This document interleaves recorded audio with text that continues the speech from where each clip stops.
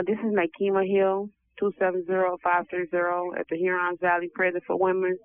And my title is Outraged. I've been going through some changes medically, and right now I see a red dot. You can't see it physically, but I can see it looking at you. It's like on my left side, it's orange when I look out. So I've been back and forth to the hospital.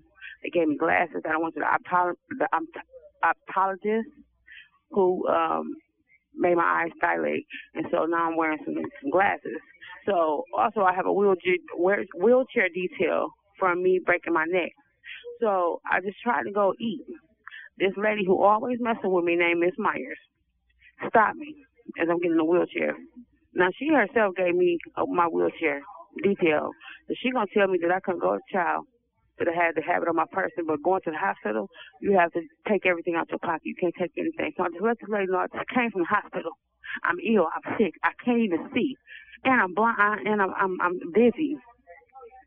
This lady want to argue with me, so I try to ask the next officer. I can't even read her name. Can she be the voice of reason?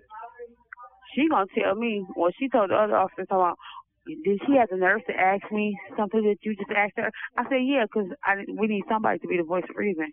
So I said, you gonna roll with her? Okay, don't worry about it. I got something for that too. So I've been denied child. And I just don't understand how these people can keep going through this and keep doing us that way. Like create a hostile environment. Now how my attitude is, I could have easily went and said, I'm tired of this. And I'm tired of them telling us to go ahead and grieve because they know the grievances get thrown away. I'm sick of this. When are we going to get some help, some justice? Because we need it. I am physically unable to do anything right now.